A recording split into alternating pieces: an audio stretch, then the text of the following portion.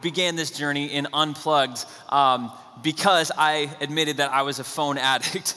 I looked at my phone way too often, went to it all the time, and I realized, man, I got a problem with this, so I got to do something about it. So I did a lot of research over the past couple of months and exploring God's Word and finding out, man, what does He have to say about this? And out of that, I just felt like God was nagging at me, man, you got to start talking about this. So that's what we've been at. Really, it's a series about how to recover real life.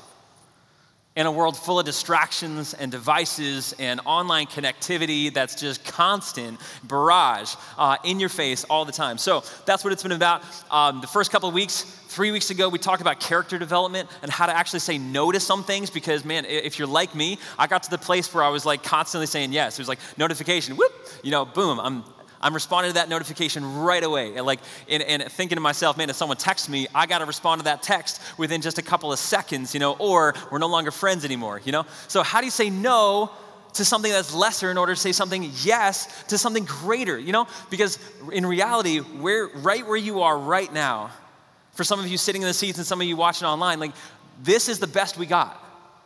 It's not being disconnected out in some online world, connecting with someone who's not right in front of you. It's right here, right now. So the big question was man, how do we be fully present and engaged right where we are? So we talked about character development. We talked about real rest too, because with the busyness and the hecticness of life, all of us in this room would probably admit we're way too busy. We're way too busy, but our phones leave us so that there's zero margin in life. I mean, the stats of people who go to bed with their phones and wake up with their phones, it's the last thing they check and the first thing they check in the morning, it's off the chart. It's somewhere between 70 and 85% of people go to bed with their phone and wake up with their phone. So all margin in life, even at grocery store checkout lines and at the dentist, wherever it is, we're constantly connected and we're not giving our minds and our spirits, our souls, the kind of rest that we crave. It's no wonder we're exhausted. So we talked about deep rest. We also talked about deep work last week and how a lot of the distraction that we bring into our work, constantly multitasking all day long, going from one thing to the next, to the next, to the next. We think it's productive being multitaskers, when in actuality, it's taking away from the kind of deep work that God has called us to. And whether you like your 9-to-5 job or not, God has called us to be right where we are, wherever we are, for His glory and His purposes. And the cool thing about that is your boss for your 9-to-5 is no longer your boss. God's your boss. And when He's your boss, you can transform any work environment. You can be fully engaged, fully present to do the kind of work that He wants you to do to transform this world. So that's where we've been over the past couple of weeks. Today, we're going to talk about loneliness and friendship. I don't know if you guys have noticed this. This is one of the big things that led me to this whole study to begin with. We're dealing with an epidemic of loneliness in our culture. It's not hard to see it, but there is a vast, deep epidemic of loneliness. It doesn't matter if we now can be connected with someone across the world or across the country. I love my Skype app. I can talk to my sister on FaceTime who's out in Colorado. I can talk to my friend Prashan who's out in Sri Lanka. But sometimes that constant connectivity has disconnected me from the people that I'm with right now. If we were to go around the room right now and online even asking you, how many people in your neighborhood do you really know? And how many people in your workplace do you actually know? Like your coworkers, but do you know them? My guess is that number's probably a little lower than we wanted to. So here's a couple of stats, just talking a little bit about what the reality is here in America and abroad. In the UK, and sometimes I like understanding a little bit where the UK is because Europe usually culturally precedes where we're going. So when we understand where they're at, we can kind of foresee a little bit of where we're headed. In the UK, 60% of 18 to 34-year-olds say that they feel lonely. 60%. Now, in America, 46% of the entire population said that they feel lonely regularly. This is a study that was done by an organization called Cigna Health, in which they explored, I think, over 22,000 people. But they were saying that 46%, that's almost half of Americans that regularly feel lonely. In that, they found that 1 in 4 Americans rarely or never feel as though there are any people who really understand them. They don't feel understood. A quarter of our population. Only 53% of Americans have meaningful in-person interactions on a daily basis.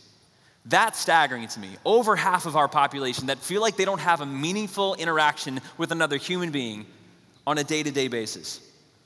And then trends actually show that these feelings of loneliness actually increase with a decrease in age. So the younger you are, the more lonely you feel. That's where the trends are going. Almost 50% of younger people between the ages of 18 and 22 constantly feel lonely. Now, the crazy thing about loneliness is it's a very subjective feeling, you know? If you feel lonely, that means you are lonely. That if that feeling is happening. And the crazy thing too about this is like, it doesn't matter whether you're popular or whether you have money or whether you are even really good at social skills. None of those things in and of themselves actually cures loneliness. Studies go across the board and it says beauty, power, fame, money, popularity, great personality, and social skills. None of those actually eliminate loneliness. So as I was studying this is fascinating, and you can actually go and examine it as well, and I'm going to do some more research into this too. But one of the things I came across was someone was saying that loneliness as a feeling, as a chronic, widespread epidemic, is more of a modern reality. It wasn't always like this. Here's how it works. You ready? Back in the day, before the Renaissance period, most people grew up in small, tight-knit communities of about maybe 50 to 150 people. That was where reality was for most people. And they knew those 50 to 150 people, and that 150 to 50 people, they knew them as well. They were pretty tight-knit. They belonged in there. And sure, you might have had a few people that felt lonely occasionally, but it wasn't the widespread chronic loneliness that we feel. Now, when the Renaissance came, there was a hyper attention on the individual. All of a sudden, the individual mattered more than the collective community. And with the Protestant work ethic that emphasized individual responsibility, it was all about the individual and not about the community. And then you add the Industrial Revolution on top of that, and people were suddenly pulled out of their small, tight-knit little communities there, and they were pulled into factories. And with the factories gave rise to major cities, and with major cities, longer commutes. And the isolation just started to grow. And as the isolation started to grow, the loneliness and the feeling of loneliness started to increase. Now, I did some research on our average day commute here in Nashua. Any guesses? About 25 minutes is the average commuter. When leaving Nashua and going to work, you're commuting about 25 minutes there and 25 minutes back. That's the average. If you're traveling to Boston, and some of us travel to Boston, it gets horrific. In fact, Boston ranks last in city commutes during rush hour. That's how bad Boston is. Thank you, Boston. Way to go. So good. But with the commuting, just think about what the breakdown, how this has happened. Going from home to work now is a complete isolation time period.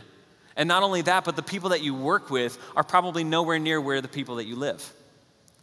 Increasing loneliness and isolation. And we've been talking about this for the past couple of weeks, but when we think about online connectivity, people check their phone on average as often as 4 to 6 minutes, every 4 to 6 minutes. And they consume digital media up to 5.5 hours or 10 hours a day, even more than that if you're talking about teenagers. When we think about the disconnection from a face-to-face, long-term relationship where people feel mutually understood and known, it is not the natural gravitational pull anymore. Before the Renaissance, it was something that just happened. It was automatic. And now we're at the place where it has to be intentional. It has to be, because the gravitational pull is loneliness. So the big question for us today is, what do we do about it? If this is what we're feeling, and honestly, if this is what we're experiencing even in our own neighborhoods and our workplaces, what do we do about it? How do we break this and actually start putting patterns and rhythms in our life where we're really developing real friends? Okay, so here's where we're going to be. We're going to be in the book of Proverbs today. And because we're going to be kind of scattering around, most of this is going to be up on the screen, okay? We're going to be kind of ranging from Proverbs 17 to about Proverbs 29. So I don't want you guys to be racing through your Bibles. You can go ahead and look it up on your own afterwards. But that's a majority of where we're going to be today. We're actually going to be in Proverbs next week as we explore the difference between information and wisdom. That's going to be a whole nother subject. It's going to be great. But for today, we're going to talk about friendship and loneliness. And what do we learn about what God has to say in developing real relationships? So here's where we're going to go. We're going to talk about the uniqueness of friendship. Not just connections, but the uniqueness of friendship.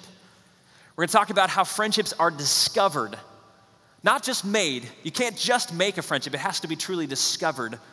But then not only discovered, they truly have to be made as well. They need to be forged and built and really developed after you discover them. But then the last thing is really going to be, how do we get the power to really develop real friendships? I'm deeply indebted to one of my heroes, Tim Keller, on this. He preached a message years and years ago that touched on a lot of this stuff, and so I'm indebted to him for sure on this. But here's where we're going to be. Proverbs 17:17. Here's where we're going to start. A friend loves at all times, and a brother is born for a time of adversity. One who has unreliable friends soon comes to ruin, but there is a friend who sticks closer than a brother. As iron sharpens iron, so one person sharpens another. Now, this was scandalous back in the day to suggest that a friend was more important than a brother. This is what he said. A friend loves at all times, and a brother was born for a time of adversity. This is what he's saying. When tough times comes, sometimes, often family comes into the mix. When you lose a loved one, some sort of a family member comes, they die. You see almost a family reunion happening, right? When times get tough, automatically family come into the picture, and that's when they start trying to care for you. And for some of us in this room, I know that's not the case. But what he's saying is, back in that day, family would come when times were tough, but only maybe when times were tough. I mean, anybody ever been to a family reunion, or you went to the death of a relative, and it just was awkward? You're hanging around with family. What he's saying is that friends are actually more valuable than that. Because family members might come in when it's difficult, but friends, true friends, they love at all times. They love at all times. There's a constant thing about that. Now, this was scandalous because back in the day, family and how you interacted with family really trumped everything. It had everything to do with your social standing, with your income, with the way that you were perceived by other people. When you interacted with family and you had a good standing with family, you were just well-liked all around the board. But what he's saying is that we actually have to value friendships, deep friendships, even more than family. Now, Solomon was the one who's writing these Proverbs, and his dad, King David, had a friendship with a guy that it might go down as one of the best friendships in all of the Bible. It's an amazing story. If you want to learn about it, check out 1 Samuel chapter 18 and 19. But David understood that friendship, real friendship, true friendship, was actually more valuable than family. Because, check this out, God wanted to anoint him king. When God wanted to anoint him king, there was another man that was king at the time, King Saul. But when the prophet showed up at David's house to go find David to anoint him king, guess what his dad did? In the whole bunch of different brothers that he looked at the prophet and said, "Hey, check these guys out. There's got to be one in there that you're going to anoint king, right?"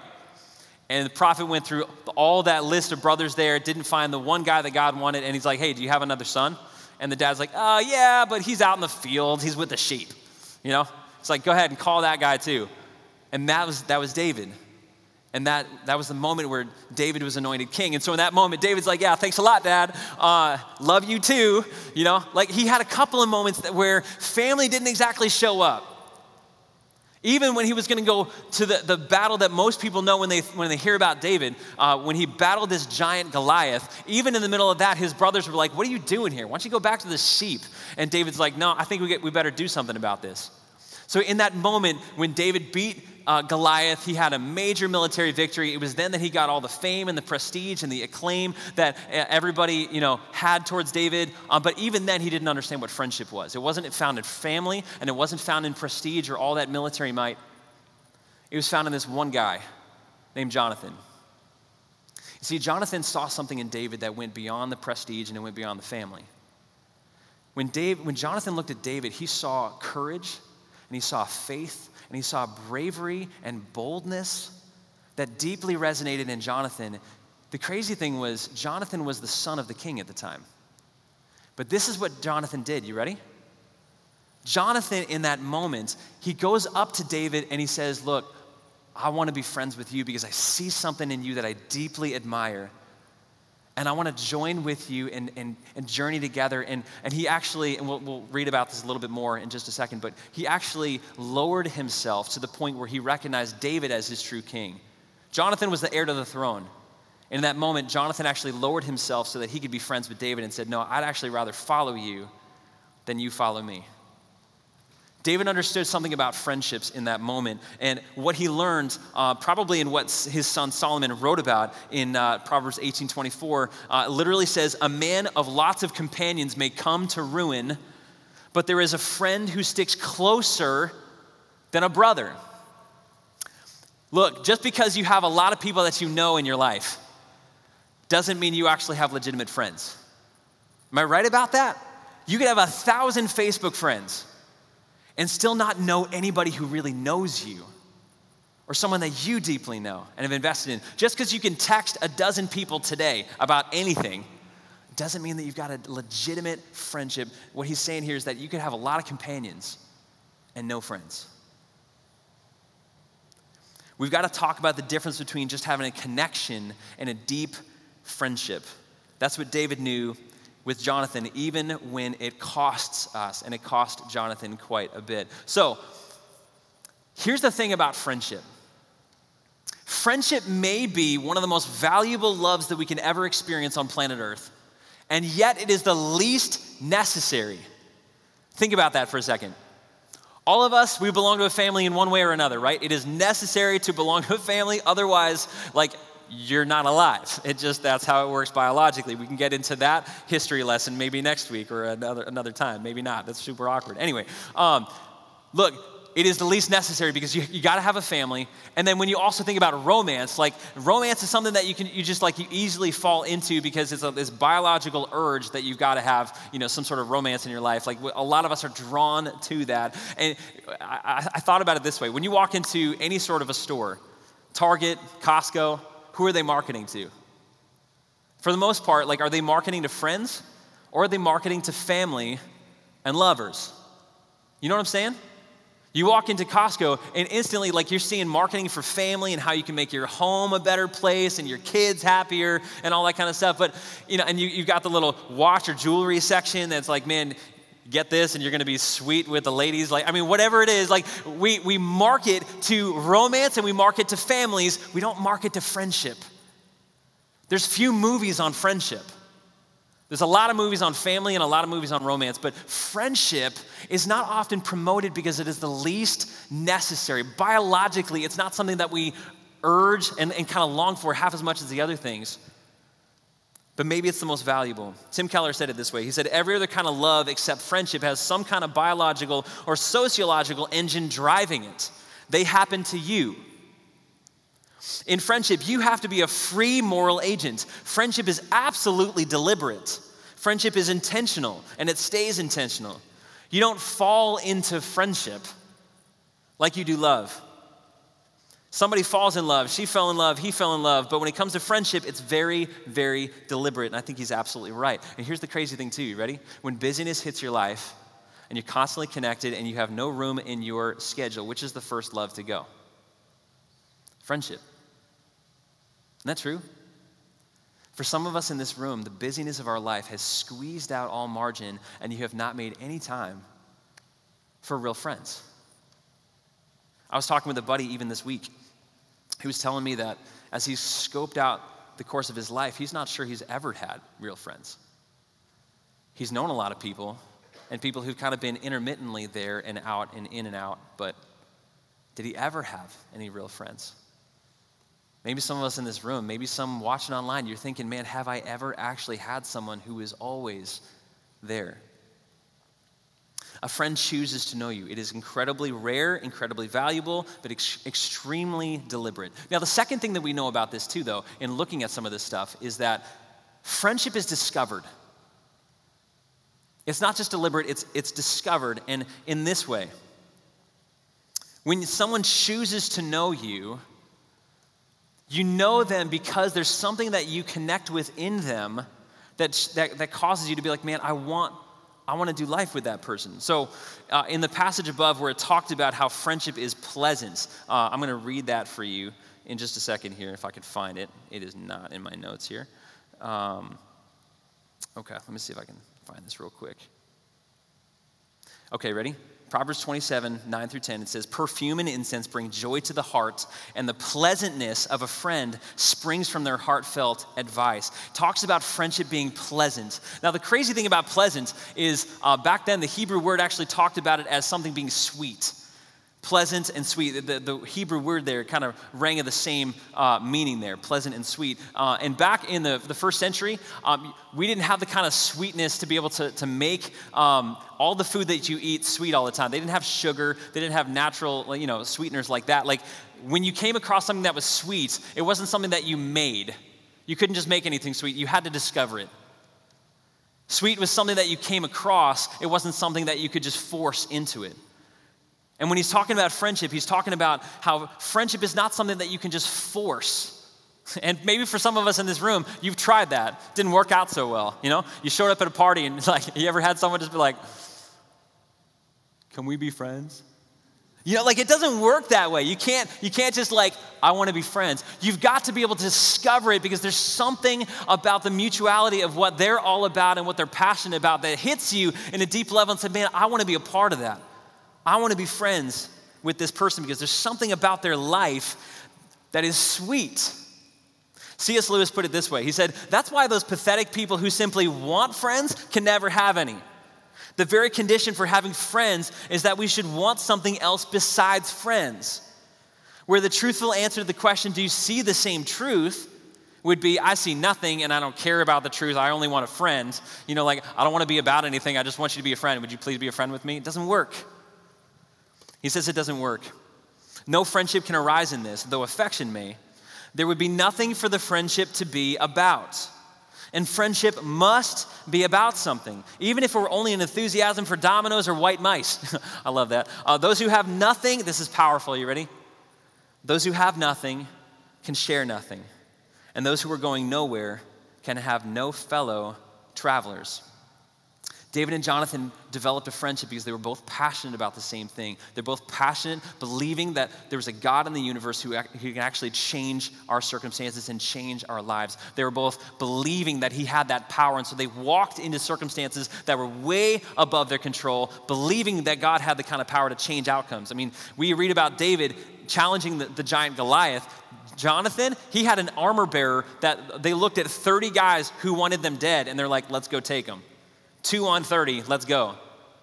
That they had that same level of courage. And when Jonathan saw that in David, he saw in them a kindred spirit, a soul that he's like, man, I want to be friendships with you because I resonate with something that we are both passionate about. Friendship is discovered. And for some of us in the room, the big question is, man, what are you passionate about? Is there anything in your life right now that you are so passionate that when other people look at you, they be like, man, I want to be like that person. Something bigger than yourself, not just about yourself, but something a lot bigger. Are you about something bigger than you? That's one of the first steps of friendship. Are you about something bigger than just you?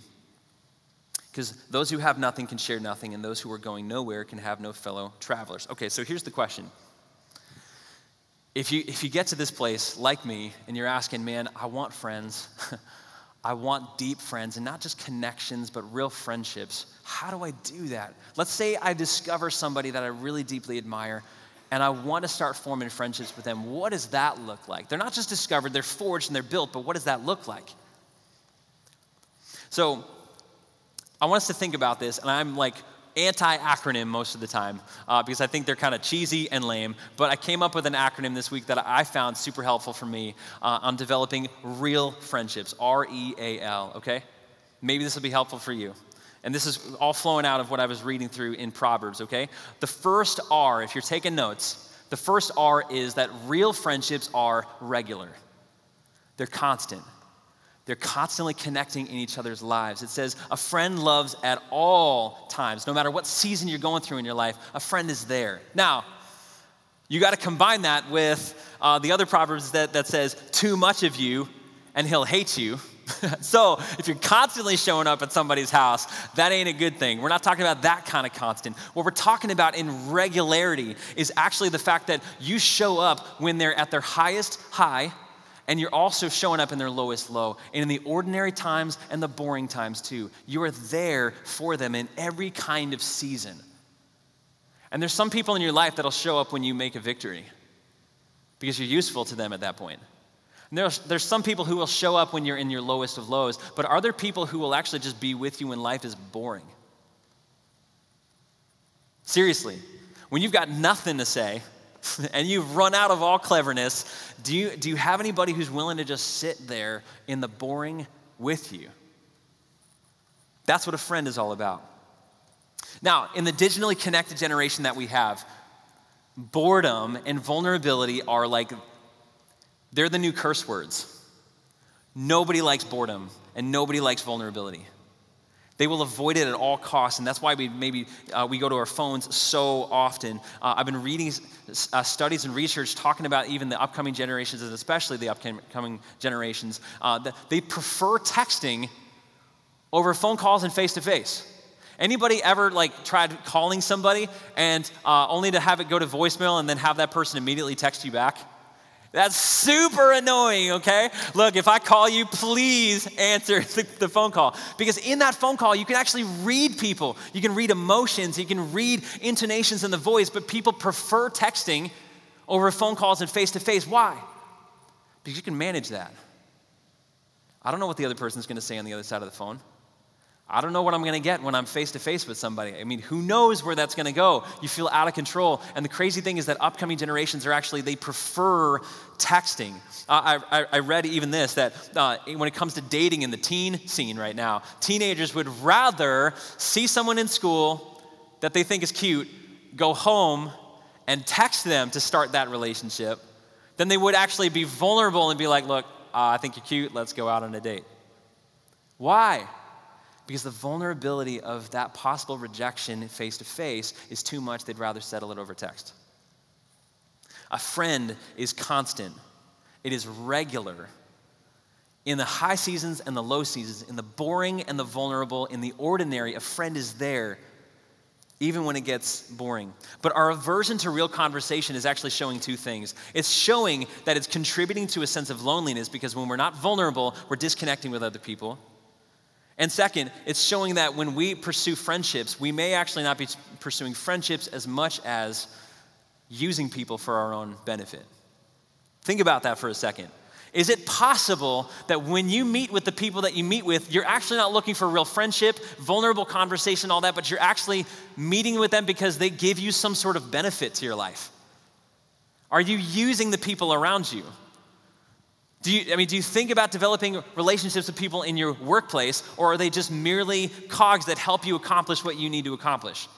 Are you thinking about developing relationships with even the close circles that you have, even in church here, or are these people do they help you actually, develop your relationship with God or make you feel good about your religiosity, or are you actually developing relationships with people in this church? I mean, wherever you are, our temptation is to use people rather than to actually develop a relationship with them.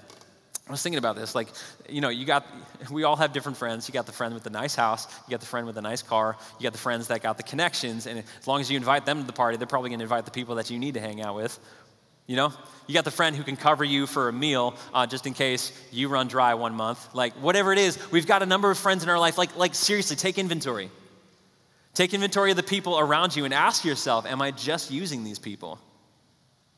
I had to really ask myself that question deeply this week because it's a temptation for me as your pastor to just be like, I want to be friends with you so that we can accomplish church work together and not actually be your friend.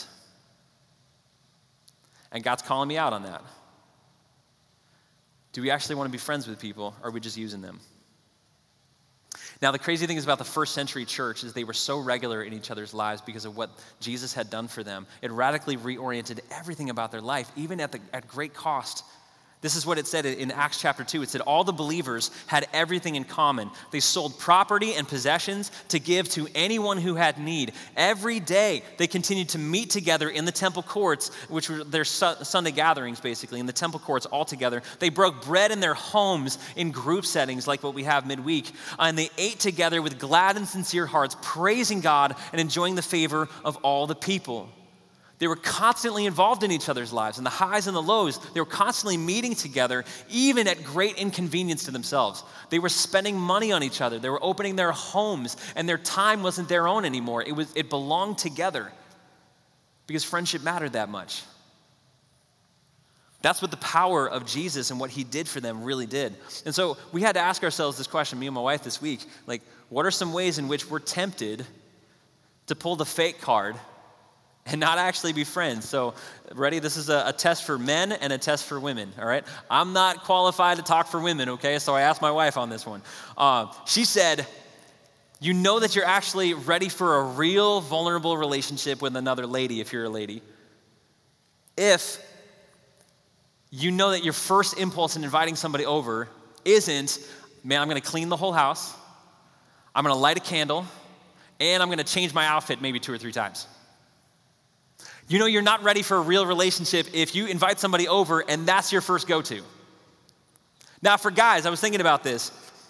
When you go to a party as a guy, what are like the top two things that you're armed with when you have a conversation with another guy? For me, it's like work success. I want them to know that I'm, what I do and that I'm actually good at what I do. When you go to a party, like guys, they bring up these success stories or funny stories about work, and like you want to feel good about yourself, about the work that you do. And the second thing is just humor.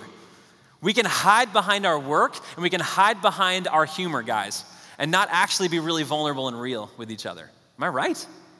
Friends, though, they're regular and they're vulnerable. They're willing to go there, even when it's boring and you got nothing on the table of any use. So that's the first R. Real friends are regular in each other's lives. Second, they're emotionally tuned in. Ready? Proverbs 25:20 says, like one who takes away a garment on a cold day, or like vinegar poured on a wound, is like one who sings songs to a heavy heart. You ever get that, friend? Someone who shows up and they're just like, life's awesome. And you're like, no, it sucks right now. Thanks a lot. Proverbs 26:18-19 says, like a maniac shooting flaming arrows of death is one who deceives their neighbor and says, I was only joking. Proverbs 27:14 says, if anyone loudly blesses their neighbor early in the morning, it will be taken as a curse. Anybody hate morning people? Yes. All right, no, actually, I'm a morning person. I was that guy, okay? That was me. Growing up in high school, that was totally me. Every time I had a sleepover with other guys, it would be like 5 in the morning. I'd be like jumping on their bed, be like, wake up, it's morning. Be like, we hate you. So that was my life. But what he's saying is it's devastating to not be tuned in emotionally to your friends. That's devastating. It's like leaving someone out in the cold or inflaming a wound. And for some of us, man, we check in and we check out when it's convenient for us in our friendships. And when a conversation goes stale or boring, we just turn on our phone. Seriously. Like if you're in the middle of a dinner conversation and someone goes to their phone, you know in that moment what they're saying to you is, I'd rather be connected online than emotionally tuned into where you are right now. But a real friend is emotionally tuned in.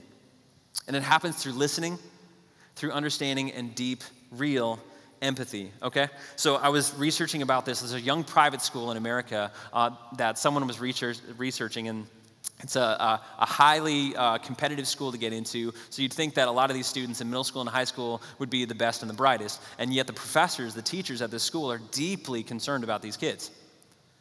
Because they're finding that these kids have no idea how to listen to each other. No clue. They don't know what it means to really understand one another anymore.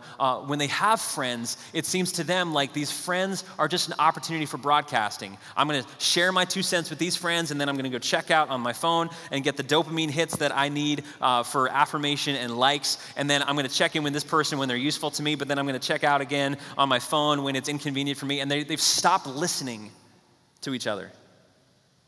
They've stopped the empathy, the deep need that we have to develop real relationships with deep empathy. They know how to create websites, but they don't know how to listen to people anymore. Man, isn't our media training us for this too? I mean, you look at newscasters, what do? They lob bombs at each other without actually sitting down and trying to understand somebody first. We've got a deep empathy problem. But former Archbishop of Canterbury, Rowan Williams, said that this is one of the best ways for us to start forming real relationships. It's the pathway to develop empathy. This is what he said. Ready? So they said, empathic relationships do not begin with, oh man, I know how you feel. It actually begins with the admission that you don't know how someone's feeling. And then you start on a journey at that point to try to figure out, man, what is it? How do you feel? In that ignorance, this is what he says, in the ignorance, you begin with an offer of conversation. Man, tell me how you feel. An author, Sherry Turkle, that went to some of this guy's lectures, she said this: empathy for the Archbishop of Canterbury, Williams, is an offer of accompaniment and commitment. And making the offer, I want to know you. I want to know where you're at. I love this. Making the offer actually changes you. Making the offer changes you. When you have a growing awareness of how much you don't know about somebody else, you begin to understand how much you don't know about yourself. But we become so full of ourselves that we don't listen to other people. We don't sit and actually explore them. We'd rather impress our emotions and what we want, broadcasting on other people rather than actually developing that empathy and listening to them. Anybody who knows me knows that I'm an optimist. And I can have an optimist monster come out of me at times, okay? That's what I've labeled it now because it's a problem, all right? I've had some people in my life that are going through deep hurt, and my go-to in that moment is like, man, it's gonna be great. And I seriously come in like the Hulk, like, life is awesome. And it's awful. In that moment, what I do, and people have told me, I'm incredibly dismissive. Because I just invalidated whatever they were feeling in that moment because I felt uncomfortable with their hurt. And when I feel uncomfortable with someone's hurt, I have emotionally tuned out at that point because it is too uncomfortable, too inconvenient, too painful. I'd rather just live for me in that moment, and the optimist monster comes raging. But real relationships begin with a deep empathy of being emotionally tuned in to the people around you and asking them, offering an invitation, man, tell me how you're feeling. For guys, it's really hard to be that kind of vulnerable, but I'm telling you, the pathway to real relationships is right there. University of Michigan researchers said that out of 14,000 students that they studied, over the past 20 years, there's been a 40% decrease in empathy among college students. 40%. Drastic decrease. And what they said was that it was tied to a lack of eye contact. You can go research it for yourself if you want, but what they said was that empathy is actually activated when you look into somebody else's eyes and you can read where they're at. And students nowadays are not looking into each other's eyes as much as they're looking into phones and digital media and whatever else they want. Our heads are down as opposed to looking each other in the eye. We've got to develop empathy. All right, so you got to be real by being regular, constantly involved in each other's life. You got to be emotionally tuned in, and then you got to be accountable. Proverbs 27 says, better is open rebuke than hidden love. Wounds from a friend can be trusted, but an enemy multiplies kisses. Whoever rebukes a person will in the end gain favor rather than one who has a flattering tongue. And Proverbs 29:5 says, those who flatter their neighbors are spreading nets for their feet. Sometimes we need to speak the truth to one of our friends, and we don't do it because we're a coward. Real friends will tell you the truth. Real friends are accountable. No joke. When I go to Starbucks, and maybe Gary, you're watching right now, this is what happens. I got a friend of mine who will sit across the table from me, and we're having a conversation, and I watch him doing this, as we're sitting across the table, like the whole time, and nothing's hanging out of his nose, which means one thing, right? Something's hanging out of my nose. Okay? And so the whole conversation gets super awkward because he's doing this, and I'm like, oh crap, like what do I do? Like, do I try to pull whatever's out of my nose? Like, or do we just try to have this awkward conversation, like maybe there's something there, maybe there's not, and as long as he does this, like, it just gets super awkward, but he never tells me if that's the case, man. And Gary, I'll tell you right now, if you're watching, bro, just tell me if something's hanging out of my nose, because real friends will tell you if something's hanging out of your nose. They'll tell you if something's stuck in your teeth and if your zipper is wide open. That's what real friends will do. They'll tell you the truth, not because it's convenient, but because you need it. Flattering tongues don't do a whole lot for you. Truth sometimes just needs to be said. And for some of us, we're pursuing life in ways that's not going to end up well for us. We're pursuing some education, or we're pursuing some sort of jobs that everyone else knows is not going to work out because we're not wired for that. We're not good at it, but we don't have the guts to tell someone you're headed for disaster right now. Your marriage is on the rocks. Your relationships are out of whack. The way you treat your husband, the way you treat your wife is not healthy right now. We don't have the guts to say it because ultimately we don't care about them enough. You ever had that? Where like you walk into the bathroom and you're like, oh my gosh, my zipper's been down and nobody loves me. All right, we'll move on from that. So you got to be accountable. You got to be regular. You've got to be emotionally tuned into the people around you. And you've also got to be accountable. The last one here is L. A real friend lets you in. Lets you in. You got to be vulnerable. Proverbs 27, 9-10 says, perfume and incense bring joy to the heart, and the pleasantness of a friend springs from their heartfelt advice. Do not forsake your friend or a friend of your family, and do not go to your relative's house when disaster strikes you. Better a neighbor nearby than a relative far away. I love that. Because for a lot of us, man, our go-to is family when we're in a difficult spot. What he's saying there is that the vulnerability of actually pressing into a friend is actually going to be better for you than anything else. That the pleasantness of a friend, the sweetness of a friend actually springs from their heartfelt advice. When someone actually lets you in and gets vulnerable with you and shares with you their life journey and the ups and the downs so that they could spare you of some of the hurt in your life, really pressing in a vulnerable way, letting someone else in. I came across this one other story of a teenage girl who had just lost a boyfriend, a really painful experience for her, and there was a friend across the table who was actually trying to console her. But she couldn't really console her because the other friend was just so locked into all the texts that she was getting about losing her boyfriend. She's saying, man, I'm so sorry. And she's like, wait, so-and-so just texted me, so-and-so just texted me, and it's like constantly checking the text, and she's not engaging in the person across the table from her because she's so caught up in the dopamine that she's getting in that moment, feeling like she's loved, she's accepted, she's, whatever it is. Like she's caught in that moment of just being so stuck on the phone rather than being vulnerable with the person across the table, and it hit me. I know why. Because when you're hurting in that moment, you don't want to get another risk of the person across the table actually blowing it. We'd rather be controlled than vulnerable with the people across the table with us. When we get those dopamine hits of someone saying, man, I'm there for you, I love you, it's going to be okay, that's controllable on the device. The person across the table is not. But a real friend will let you in. You'll go there and risk the vulnerability, because inside the vulnerability is more power and more love than you could ever dare dream. This is the paradox. You ready? Parents, when your teenage kids go out, you're glued to your phone because you're worried about their safety. And then when they're home, you don't really connect with them. You're just constantly on your phone checking out. So Sherry Turkle said, this is our paradox. When we're apart, hypervigilance on our phones. But when we're together, inattention. Why? Because of control and a lack of vulnerability. That's what it is. The dangerous part about all of this, though, is that loneliness can actually be self-sustaining.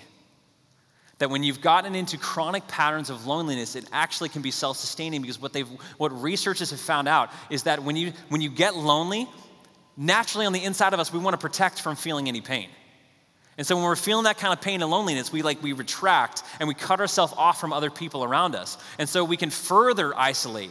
So isolation and loneliness actually breeds loneliness and isolation. And in that moment, our brains actually rewire to looking at things that are not threatening as if they are threats.